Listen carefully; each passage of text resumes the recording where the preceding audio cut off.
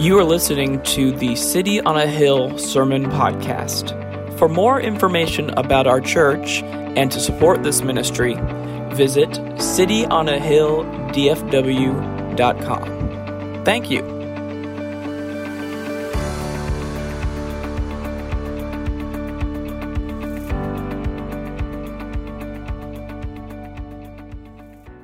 Good morning. How are we doing?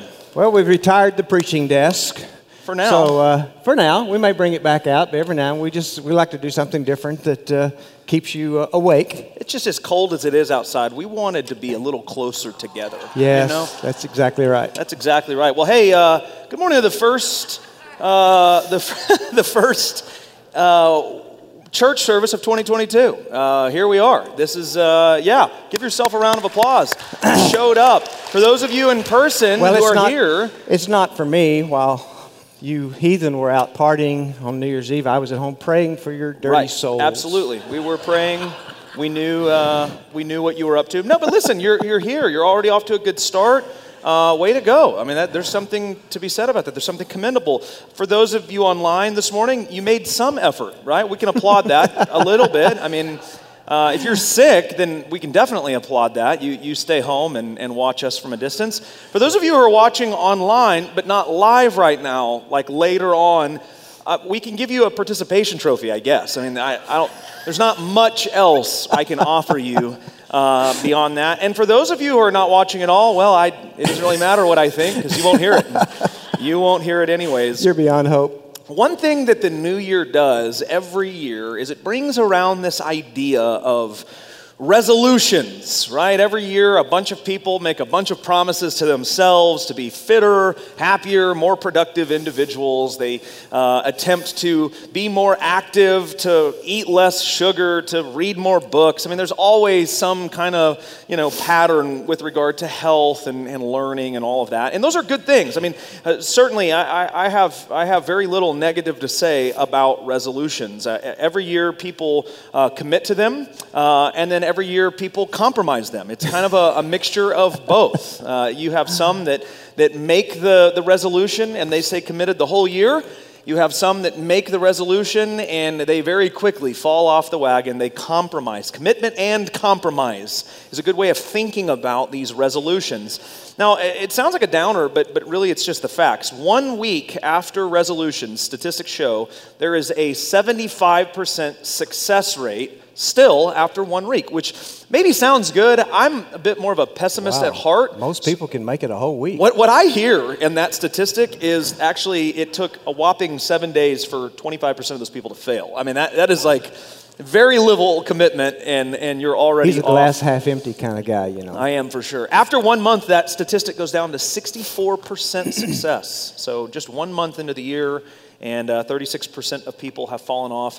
By 6 months, less than 50% people are still committed towards their resolution, which is, honestly, a little higher than I anticipated. It's like in the 40s, like 43%, something like that. Now, not to be a total downer, there are also some statistics that show that comparatively, New Year's goals garner more success than mid-year goals. People who begin a resolution at the beginning of the year statistically have a better chance at completing that goal than people who do it midway through the year. And that is honestly not very surprising to me. I think there's something about the new year that is rather motivating, right? I mean, mentally, it sort of feels like a reset button has been pressed. So those people that buy that exercise bike in the middle of the summer really don't ever use They're toast. They're toast. They're toast. Because somebody that bought it brand new in January. Right. They've got all these things going on. Right. Because the new year, it presents this kind of new opportunity, a do-over, another shot. And biblically speaking, there's something to be said about that. Leviticus chapter 25 gives us this, not us, but Israel, this really interesting pattern that it says after 7 cycles of 7 years, so 49 years, every 49 years on the 50th year, they are to celebrate something called Jubilee. And it's this 50th year that kind of brings in a reset to the land and to the people. If there was money that was owed, if you were in debt, on Jubilee, when Jubilee strikes, that money is forgiven. Everything is reset. Just hold out half a century. Absolutely. And you're going to be okay. Yeah. That People are college going, loan. about 47 years in, I'm going to take out a huge loan here. And slavery was a thing in this economic structure. The 50th year, people were released from indentured servitude to go back to whatever it was that they desired to do. If you had bartered land with somebody, and it was family land, after 50 years on that year of Jubilee, that land was rightfully restored to each of the individuals who originally owned it. It's this kind of hopeful restart that we see. And obviously, Jubilee and New Year's resolutions are very different in a lot of ways. But the point is that there's something I think very hopeful about starting over, about being given another shot to just re-examine everything, re-examine your priorities, your actions, what you're doing to grow as a human being, whether physical, emotional, or spiritual. And so this morning, what we want to do is talk about the spiritual aspect of this. That we want to suggest to you that in this new year, perhaps this is a good time to examine some of the practices that you are currently engaged in on a spiritual level and determine whether or not your priorities are correct. To look at the choices that you've been making and look back at what we talked about last week, actually, in our message last week, and see those things in light of this new year, this new opportunity to maybe do some things a little bit differently. So I titled the message this morning, 2022, A Year of Commitment and Compromise. Not commitment or compromise, commitment and compromise. Why? Because last week, one of the things that we talked about is that life is a series of both mountains and valleys simultaneously. James shared that with us, and I thought that was a very profound thing to think about, that you're not just on the mountain or in the valley. Oftentimes in your life, there are mountains and valleys at the very same moment. Life is this weird balance, this sort of dualism, right? In the same way, truth, when it is spoken, brings both unity and division at the same time. It unifies some, it divides others. And in the same way, resolutions, specifically spiritual ones, will bring both commitment and compromise. Some of you will listen to what we're saying and you will begin to do these things. You will apply it in your life. You will have committed. Some of you will hear what we are saying and you will not apply it. You will compromise. Some of you won't hear it at all. And, that'll be yours to figure out. Either way, 2022 brings both commitment and compromise. It's up to you to decide which one you choose. And so James is going to start us off this morning with the first resolution, the resolution to focus on the mountains. First of all, I want to say it's good to be here. Yeah. It's good to be here. Amen. Alive in 2022, because yesterday I almost bought the farm on my Harley Davidson. Ugh. And it wasn't my fault. It's never my fault. A likely story. A likely story. And after I cleaned out my pants, I went on home. Gosh. And I didn't tell my wife. She's hearing this for the first time. I thought, well, I guess it's time to get a will. Mm-hmm. A resolution I made is to resolve not to stop riding my Harley. Yeah. Although, that would be a good time probably to do it when you look at what could have happened, and it didn't, thank God. I'm glad to be here. I really am. And I hope that you are as well. And I hope that you will listen, because what we are going to try to do is not one of those old tired, make some resolutions and turn over a new leaf and, all those kinds of things. Because really, as Derek said, those are useless and typically worthless in the end, although they might be about something that's worthwhile. So what we're going to do, as he said, we're going to take last week and we're going to carry it. Last week we looked back. This week we're going to look forward to resolve this year to focus on the mountains. And what do I mean by that? Well, last week, as Derek said, as he started stealing my thunder, he said, it reminded you that I had talked about the fact that life is not just mountains and valleys, but life is made up of mountains and valleys at the same time. I mean, something can be going wonderfully in one area of your life and can be in the pits in the other area of life. So it's not that we do this, it's that we do this all the time. And what does that mean? Well, we have to focus somewhere, don't we? We have to look at something, and what I want to challenge you to do is this year to make a decision that you're going to focus on the mountains, not on the valleys.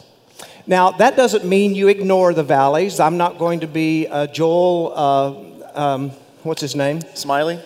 Yeah, I'm not going to be that and say, just smile through the trouble and all that kind of stuff. No, that's not biblical at all, because you have to face the valleys. You have to deal with them. Don't act like they don't exist. Address the valley experiences, but keep your focus on the mountain. And when you do that, two things will happen. First of all, you begin to gain some encouragement for life, okay? Because if you're always just focusing on the valley, there's just not a whole lot positive to think about. And so if you can look at that area where really God is working and there are good things that are happening and you are loved and you are able to be loving to other people, then that gives you some encouragement for life. But another thing that does is it gives you some strength to face that valley. Because when you begin to think, as we tend to do, that all life is just valley after valley after valley, after a while you lose hope and you give up strength. So if you can understand that at the same time that these valleys are happening in your life, there are also some mountains, and it's a decision that each one of us have to make of where we're going to focus. Our natural tendency in our humanity is to focus on the negative. That is our natural tendency, to focus on the valley. And let me give you an illustration of how this works. If you're driving down the highway and you see a car that's pulled over at the side of the road, you notice that car, you register its existence, but you don't focus on that car. In other words, you're not doing this as you drive by. But let a 3-car pileup happen with fire trucks and ambulances and lights flashing, and everybody on that highway will slow down to 20 miles an hour, and they will be rubbernecking, and when you're 2 miles down the road, you'll still be looking in your rearview mirror at the melee that happened on the side of the road. News people have a saying that says, if it bleeds, it leads.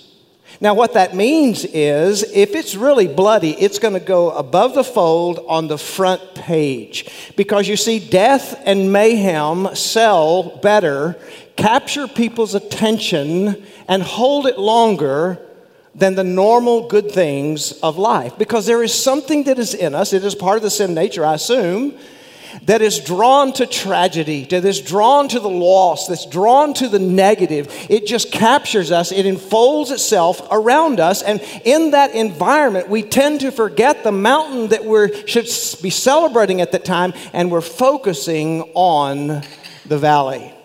Now, I want to tell you, this week I had a very, very refreshing experience. No, it wasn't yesterday on South Cooper when I nearly bought the farm on my Harley Davidson. That was a valley. Well, the fact that I survived it, that was a mountain. So which one are you going to focus on? Like I said, I'm glad to be here.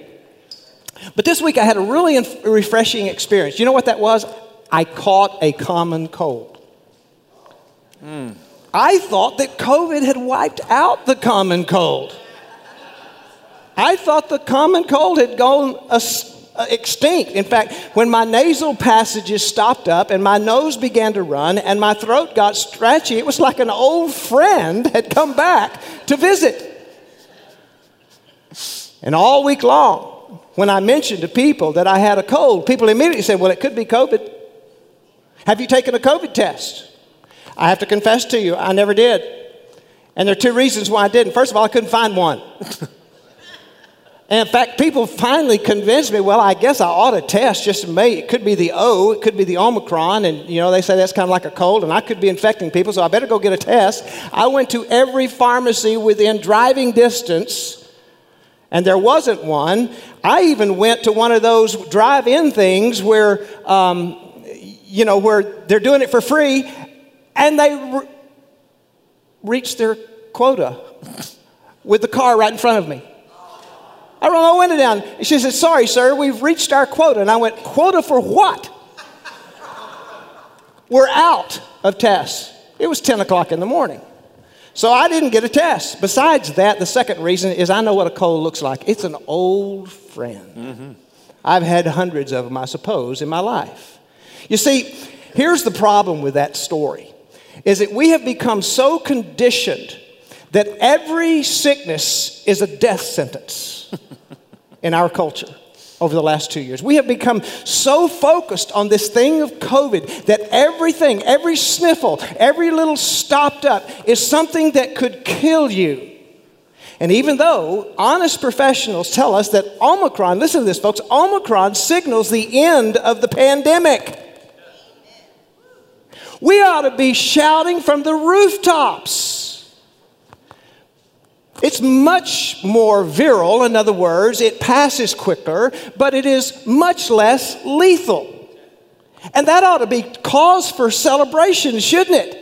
People should be saying, hallelujah, Delta's still around, but man, it's going away. And virtually all things, we're coming to the end of a pandemic, moving into endemic, where we're going to have to figure out how to live with this thing for the rest of our lives.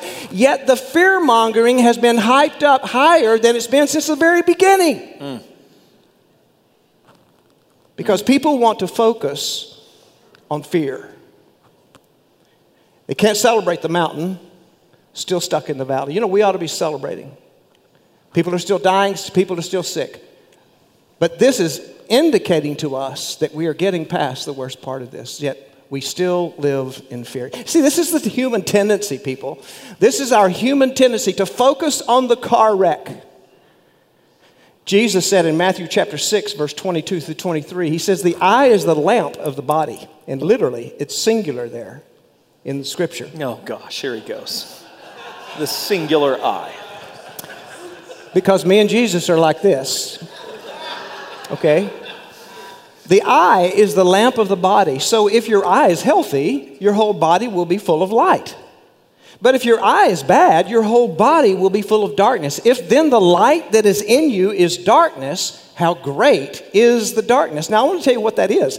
That is a first century way of saying, watch out what you focus on. Watch out what you put your eye on. Watch out what you allow to come in and what you see. And if you focus on the wrong thing, then your body is going to be full of darkness. If you focus on the right thing, then your body can be full of light. In Matthew 14, the story is told of when Jesus came walking on the water to the disciples, and they were in the middle of the storm, and Jesus called Peter out of the boat to him, and Peter comes out, and he's doing pretty good. He's walking on the water until he took his focus off of Jesus, the scripture says, and started looking around him at those bad waves, and that's when he sank. Because initially his focus had been on the mountain, his focus had been on the Lord Jesus who had commanded him to come. He took his focus off of that and put it on the trouble, and he began to sink. And I think Jesus did that knowing what Peter would do to teach him a lesson. It's important where you look.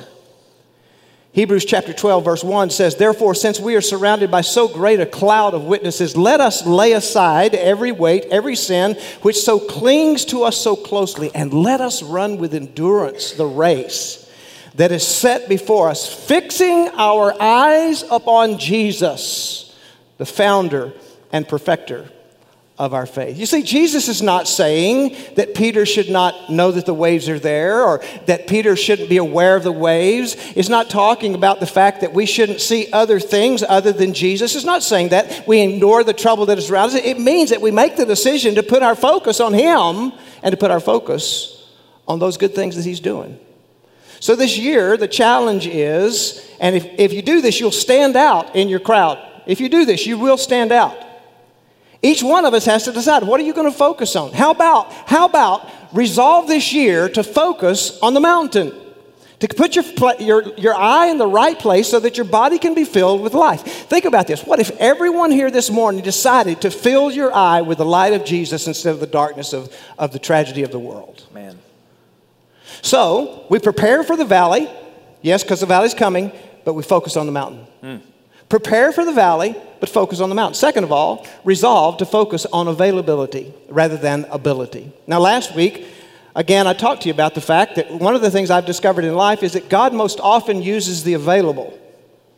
He uses the available. He loves to confound the wise of the world with the foolishness of the kingdom.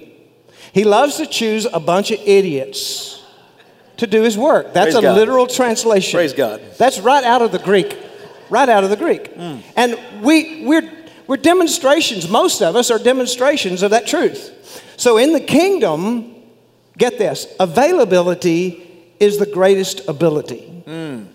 Availability is the greatest ability. We all bring our abilities, But your availability to be used is much greater than any ability that you could possibly bring to God.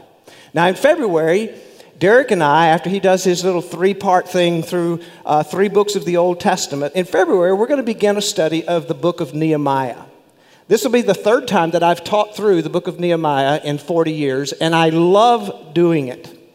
Because Nehemiah was a Jew who had never been to Jerusalem, had never seen the Holy Land, because Nehemiah had been born into captivity. In 586 BC, the Babylonians came through Jerusalem, leveled the city, leveled the temple, leveled the protecting wall, and carried the Jews back to Babylon into captivity. They became slaves in Babylon. Later, it wasn't too many years, about a decade or two, the Persians came along and captured and beat up the Babylonians. And so now the Jews in captivity are in bondage to the Persians, who were not any better than the Babylonians. In fact, they were worse. So that's Nehemiah's time. See, Nehemiah is one of those generations that had been born in captivity. And his forebears had been carried off. He had never been to Jerusalem. He had never seen the city. He had never been to the Holy Land. And at this time in his life, though he's faithful to his God, he's never seen the temple. He's a cupbearer to the king of Persia. Now that sounds like an important thing. What the cupbearer did is he tasted the cup in case it was poison. So if somebody was trying to poison the king, he'd die and the king would know not to drink it. Okay? That's what Nehemiah's job was.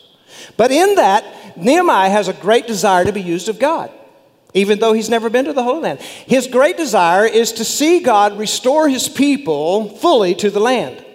Specifically on Nehemiah's heart was the wall of protection around the city. Now, Nehemiah knows that through Ezra and Zechariah, there had already been some reconstruction that had started on the temple, rebuilding of houses, rereading of the Word of God on the temple steps. But still that wall was down, and he knew that God's people would never be fully restored or safe until the wall of protection had been rebuilt. And so God put it on his heart that he's to go and rebuild the wall.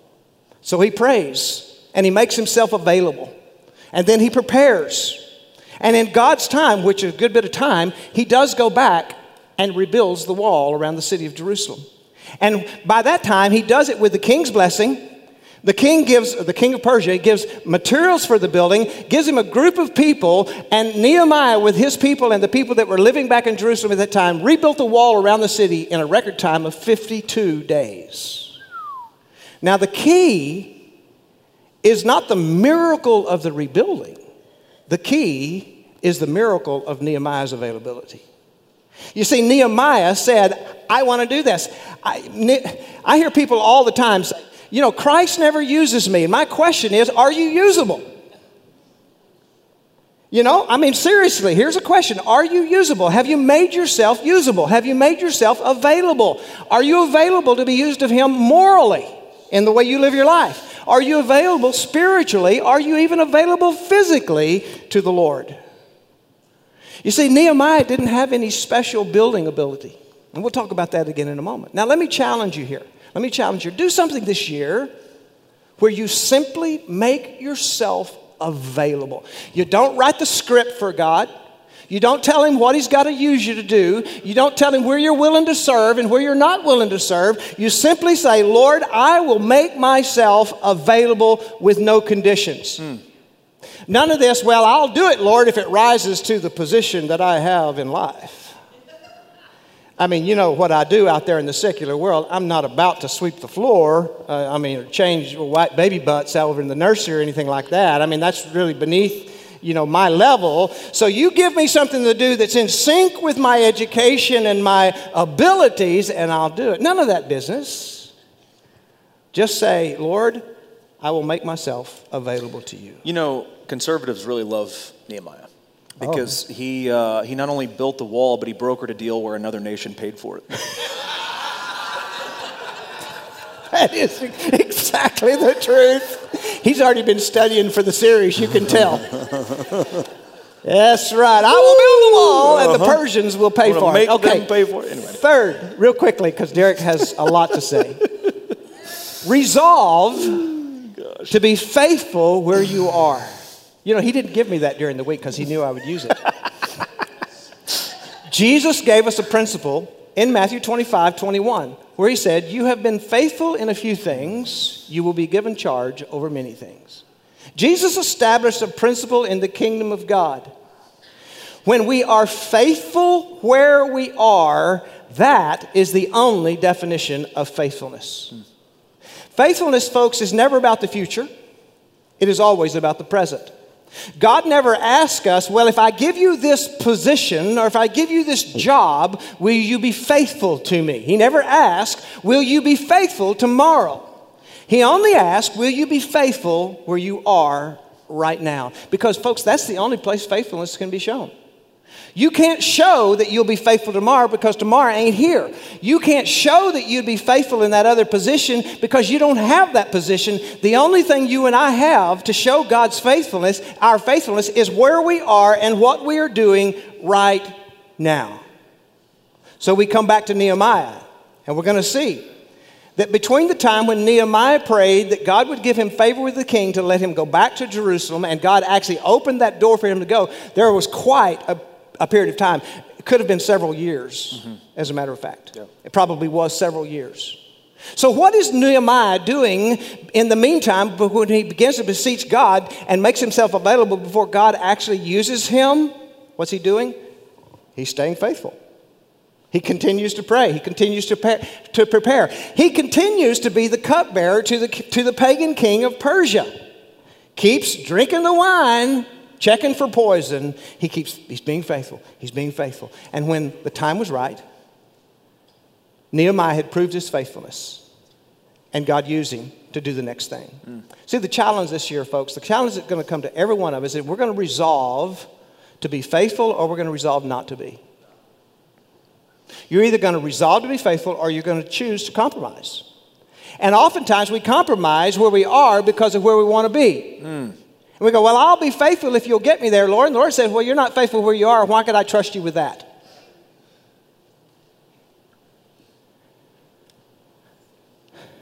So each one of us, prepare for the valley.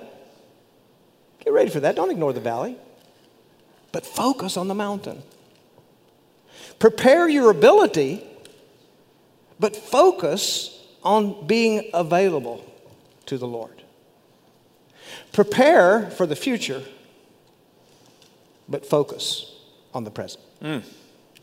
Now, Derek, take us home.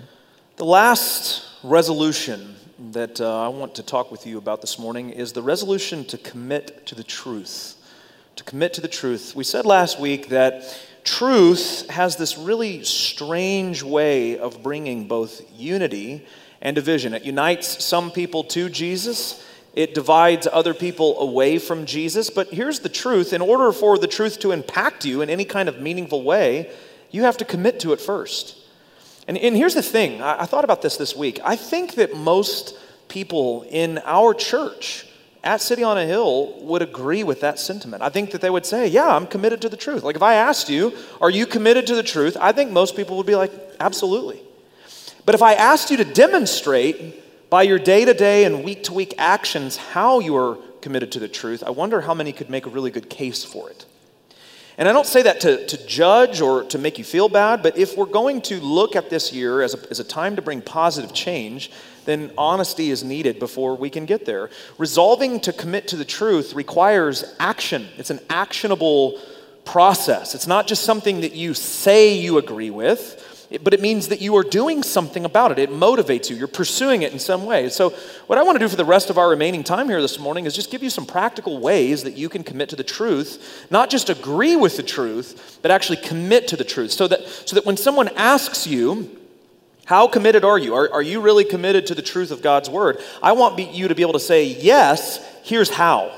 3 ways that you can commit to the truth at City on a Hill. There's certainly lots of other ways, but at City on a Hill, 3 easy ways that you can commit to the truth. Number 1, you can commit to learning it. Commit to learning God's word. I mean, this isn't rocket science, right? One way you commit to it is to know it more deeply, to understand it better. And there's lots of ways to do that here at City on a Hill. Again, I'm going to give you a few of them. Number 1, probably the most obvious, is what we call our Life Bible Study. It's a just a fancy, more contemporary way of saying Sunday school, right? That's all it is. 9 and 10:30, both services that we have on Sunday mornings. There are also Life Bible studies that are We have meeting. to change the nomenclature in order to fool people. Right, Like yeah. we change the name Exactly. of the church every 10 years just to fool people. Yeah, exactly. We can't call it Sunday school because that sounds boring. So we call it Life Bible Study. And then it's still not working. We've got to come up with another plan. I'll come up with another plan. Brunch. How about that? We'll call it brunch. Have brunch. That'll work. That will Come work. to brunch. 9 Let's to 10:30. feed on God's word. Absolutely. Right now, we are finishing the book of Judges. In February, we're actually going to be beginning in the Gospel of Luke. And here's what you will learn. If you've never been in one before, you will learn a verse-by-verse approach to studying the Scripture. Every week, I provide study guides that are typically both online and in the City Life Center. I write all of them. I give you all of the notes and commentary that you will need to study that particular passage of Scripture for that week. In that study guide, after the notes, there is a section of personal study where you have 4 days of individual study. There's 2 questions a day, so 8 questions total. They take 15 to 20 minutes a day is all, only 4. So between Sunday and Sunday, you have just pick any 4 days. And those are your days where you open up the Bible, you read the verse that it tells you to read, and you answer the question that it asks you to answer. Here's the deal. It will feel very repetitive. That is a thing that a couple of people have talked to me about. These questions are very repetitive. That's by design. There's a reason for that. The Bible study process is a 4-phase process. Observation, interpretation, correlation, and application. And observation, that first step, is the most skipped part of the Bible study process. I've told this story before, but my first semester in seminary, in hermeneutics class, we had an assignment. We were given one verse, one Bible verse What out was of that the book of professor's Romans. name? Herman? No, Herman who? Hermeneutics. It's the study of interpretation. We were given one verse out of the book of Romans, and we were told we had to come up with 25 observations for that one verse. 25. And I wrestled with it all week, and I came up with my 25, and I came back to class the next week. I was so pumped. We talked through them, and he said, okay, great. Here's your assignment for next week. Find 25 more. And I went, you got to be kidding me. But here's the deal. I did. I found 25 more. 50 observations from one single verse. It's the most skipped part because what people do is they kind of blow by the verse, they sort of half read it and go, how does this apply to my life? Right? Straight to application. That's a horrible habit. So this study is going to force you to slow down, really read every line of Scripture, answer very basic questions so that you can learn the process. I give you a lot of the interpretation in my notes. This observation process helps you see how I get there. And then the last portion of it, you'll come to class on Sunday, and you will talk through the group discussion questions, which are the application portion of study, where you've been reading the Bible all week, and then this portion, the Bible begins to read you. And I will tell you, if you will commit to this, you will grow in your understanding of God's Word. It's going to cost you, though. It's going to cost you. An extra hour on Sunday morning. Absolutely. You will have to be here for both the 9 and the 10:30. But this kind of study, let me tell you, it is a worthwhile commitment. It is a commitment, but it's a worthwhile commitment. I love what God says in Isaiah 55, verses 10 and 11.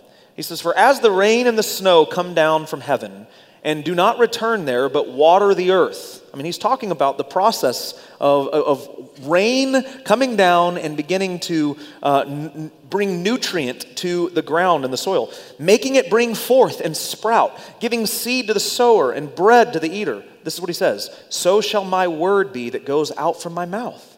It shall not return to me empty, but it shall accomplish that which I purpose and shall succeed in the thing for which I sent it. God's word will never return empty. This is a commitment that if you put yourself into this and really give yourself to this process, you will grow in your understanding. Life Bible Study is one way you can do it. Wednesday evenings is another way you can do it. I teach a class in here almost every Wednesday night at 6:45 p.m. It is a more master teaching approach, but I still love questions. For those of you who are in my class on Wednesdays, you know sometimes we'll spend more time answering questions than we will study, because it's in the questioning process that I believe we really learn. And so I love to do that. I invite questions in. Come. We're right now studying the Old Testament, but we study a variety of things throughout the year. And all you have to do is just show up. Bring a Bible And if you want to be like really above the fold, bring a pen and a highlighter so you can take some notes in your Bible. One of the phases that I mentioned a moment ago of Bible study is the phase of correlation. And this is something that I do a lot in my Wednesday night class. Once you have interpreted a passage of Scripture, it's helpful to see if what you've interpreted lines up with the rest of Scripture. If you have interpreted a passage of Scripture and you're like, guys, I discovered something that no one has ever said before. In 2,000 years. You are wrong. You are wrong. You need correlation. One of the principles that we talk about here is we let Scripture interpret Scripture. And that's what correlating does. It helps you see how other parts of the Bible say what this part that you're studying says. We don't discover anything new. We just put new names on it. Exactly. Yeah. Exactly. A third way is by Sunday mornings. James and I do a considerable amount more of teaching the Bible than most average pastors. It's not a pat on our backs. It's just the reality. A lot of pastors, preachers will preach. We believe the teaching element is extremely important. If we're going to preach out of the text, you need to understand what the text means. And so we spend a lot of time unpacking that. Again, great time to learn the Scripture right here on Sunday mornings. Bring a Bible, bring a pen and a highlighter, take notes. Now, church on Sunday morning should be an obvious, I shouldn't even have to mention this, right?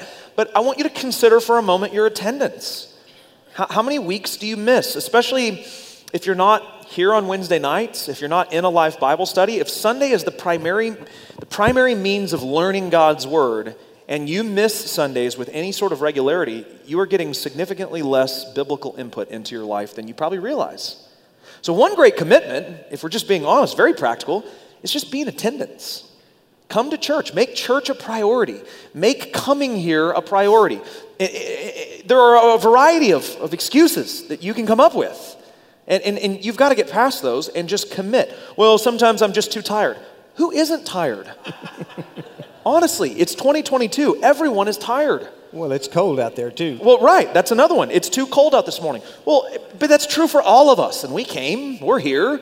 Well, you get paid to come. Right. Yeah. Well, these people don't. Like they say, you're paid to be good. I'm good for nothing. I'm good for nothing.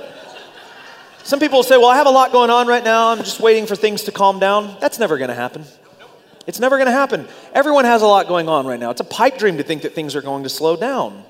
Now, what if you work on Sundays? Okay, I'll give you that, but here's what that means. It is incumbent upon you to prioritize Wednesday nights.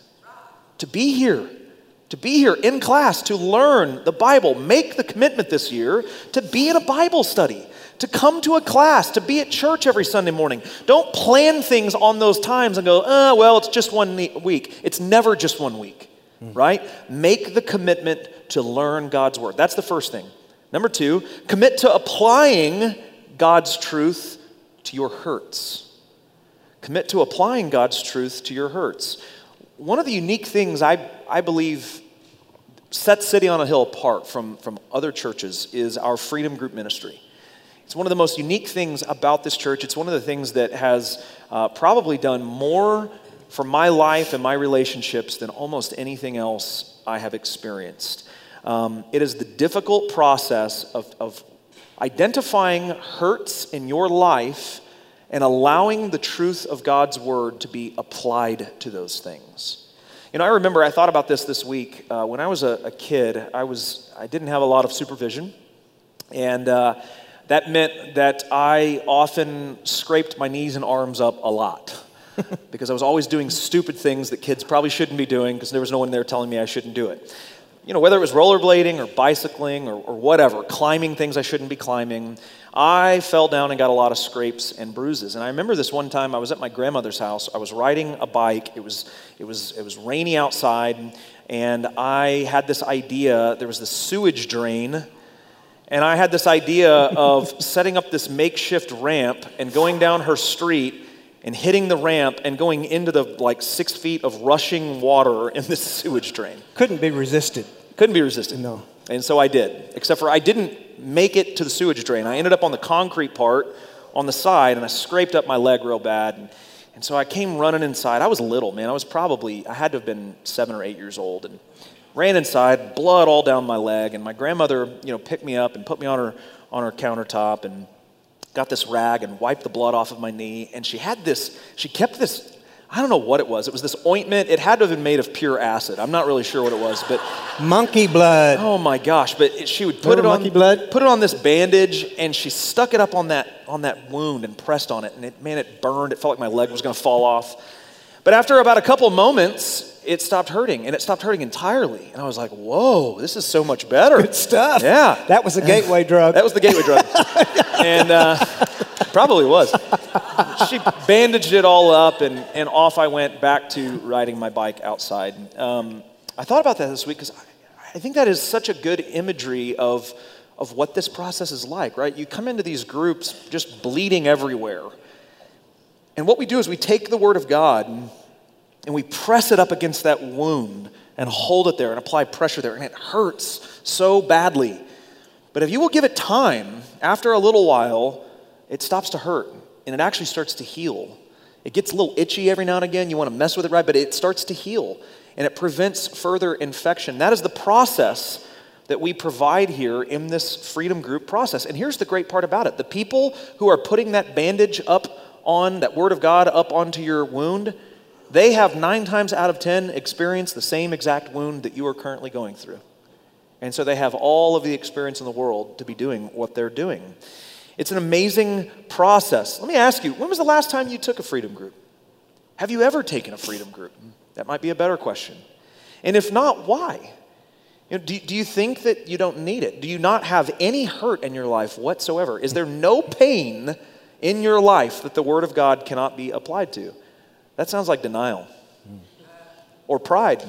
Or maybe both.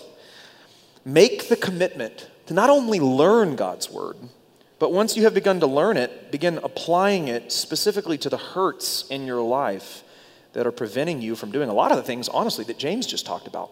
Being available, focusing on the mountain. So often, we focus on the wrong things because we are sort of self-sabotaging ourselves because of the hurts that we've experienced that we've not been able to heal from.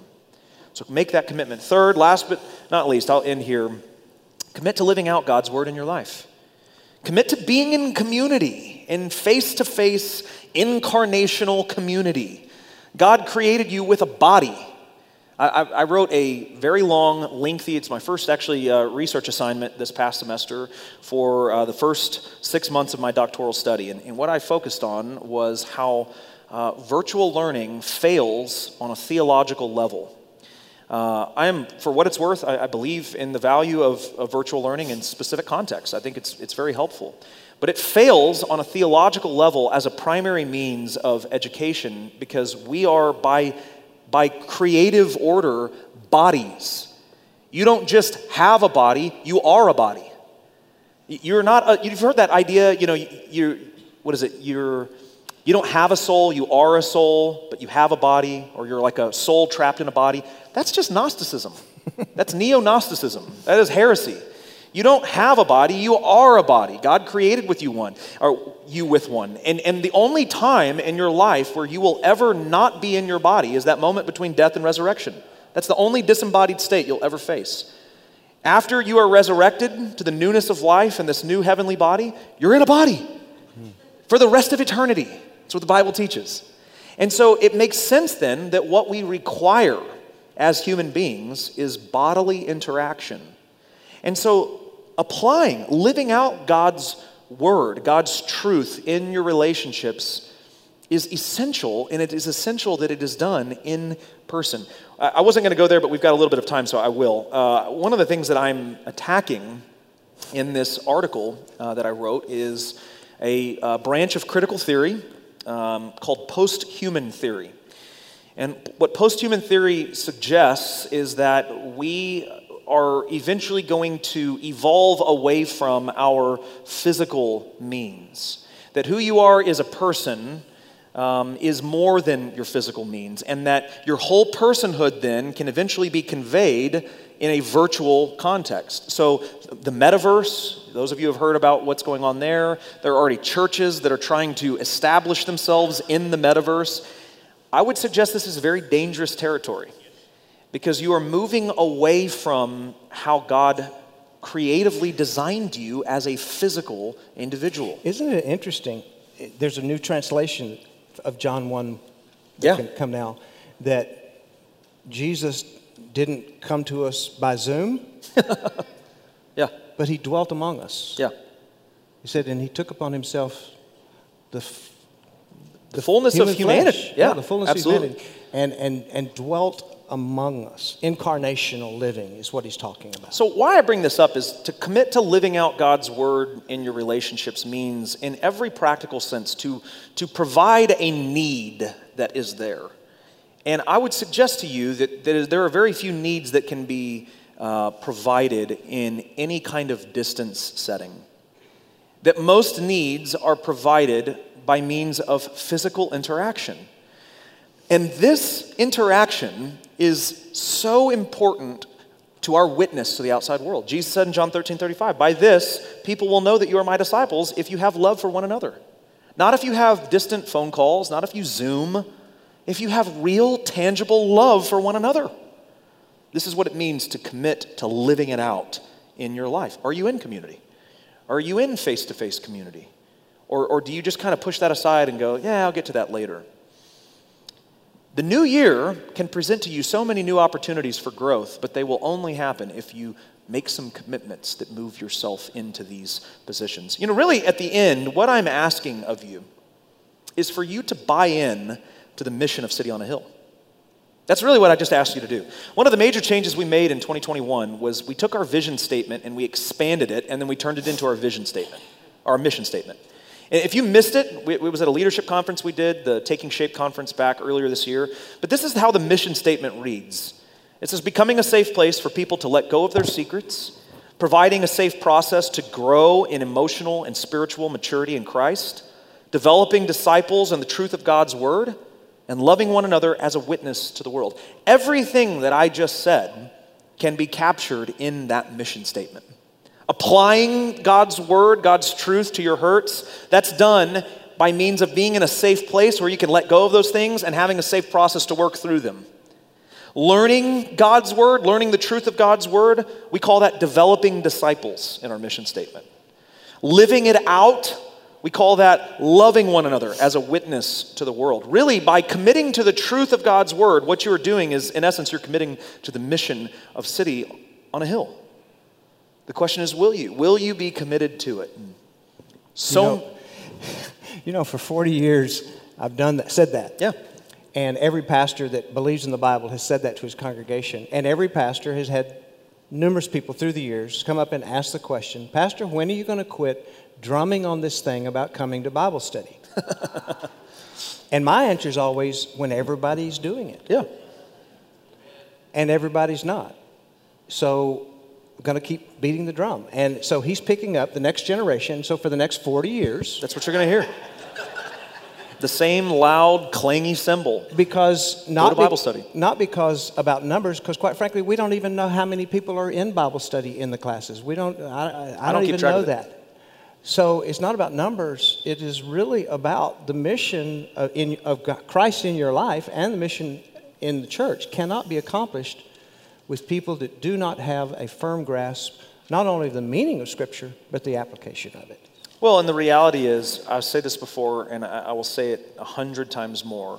You cannot, hear me, you cannot be obedient to a truth that you do not know. You can't. It is impossible. You want to be obedient to God's truth, you have to know it. You have to learn it. You're going to get a lot of it here.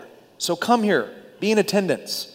You're going to get a lot of it in Bible study. So go to Bible study and grow. And this time next year, in 2023, when I get up here and go, next year, resolve to going to Bible study, those of you who actually did it can go, you know what, he was right. And there are many of our folks here who are great students of the Scripture. You've done Bible study fellowship. You've done all those kinds of things. You study on your own, so you don't see that you need to have a need for this. You have something to offer in that classroom. Absolutely. You have something to offer to others who don't have that knowledge and don't have that ability to exegete and to exposit the Scripture. And so you've been faithful in studying God's Word. Now it's time to give it away. Time to give it away. 2022, y'all. This is it. This is the new year. There's a lot of opportunity here. What will you do? Will you focus on the mountaintop instead of the valley? Will you focus on being available? Not just what you're able to do, but your availability. Will you focus on being faithful wherever you are, in whatever capacity that is? Will you commit to the truth by learning it, by applying it, and by living it out? The answer to those questions will, in great, great detail, shape the way this year goes for us as a body. But it's up to you. I hope you commit and you don't compromise. Pray with me. Lord, thank you for just the reminder that, Father, what we focus on matters a great deal. Where we put our attention matters a great deal. Where our eyes are fixed, as Jesus said, is a matter of great importance. And I pray that this year would be fertile ground for new focus, that we would begin to look at the mountains and celebrate those things. Not ignore the valleys, but celebrate the mountains. Not let the valleys tear down the mountains. That would be our focus. That we would focus on our availability to be used by you, to be faithful where we are in whatever capacity that is. And God, that we would commit today to the truth of your word. That we wouldn't beat ourselves up, that we wouldn't see this as law, as judgment, as some kind of unbearable weight, but that we would see this as an opportunity, God, to learn what you have said very clearly in your scripture on a more deeper and consistent basis. We know, God, if we do that, it changes the landscape of not only this body, but the community that this body exists within. And our witness is certainly improved as well. How we love you. We thank you for the opportunity, for every opportunity we have to open the scriptures. We pray these things in Jesus' name. Amen. Amen. All right. We will see you next Sunday. Be here in attendance, especially those of you online, especially those of you who are watching late. We're starting in Proverbs. Okay. Proverbs. God bless you.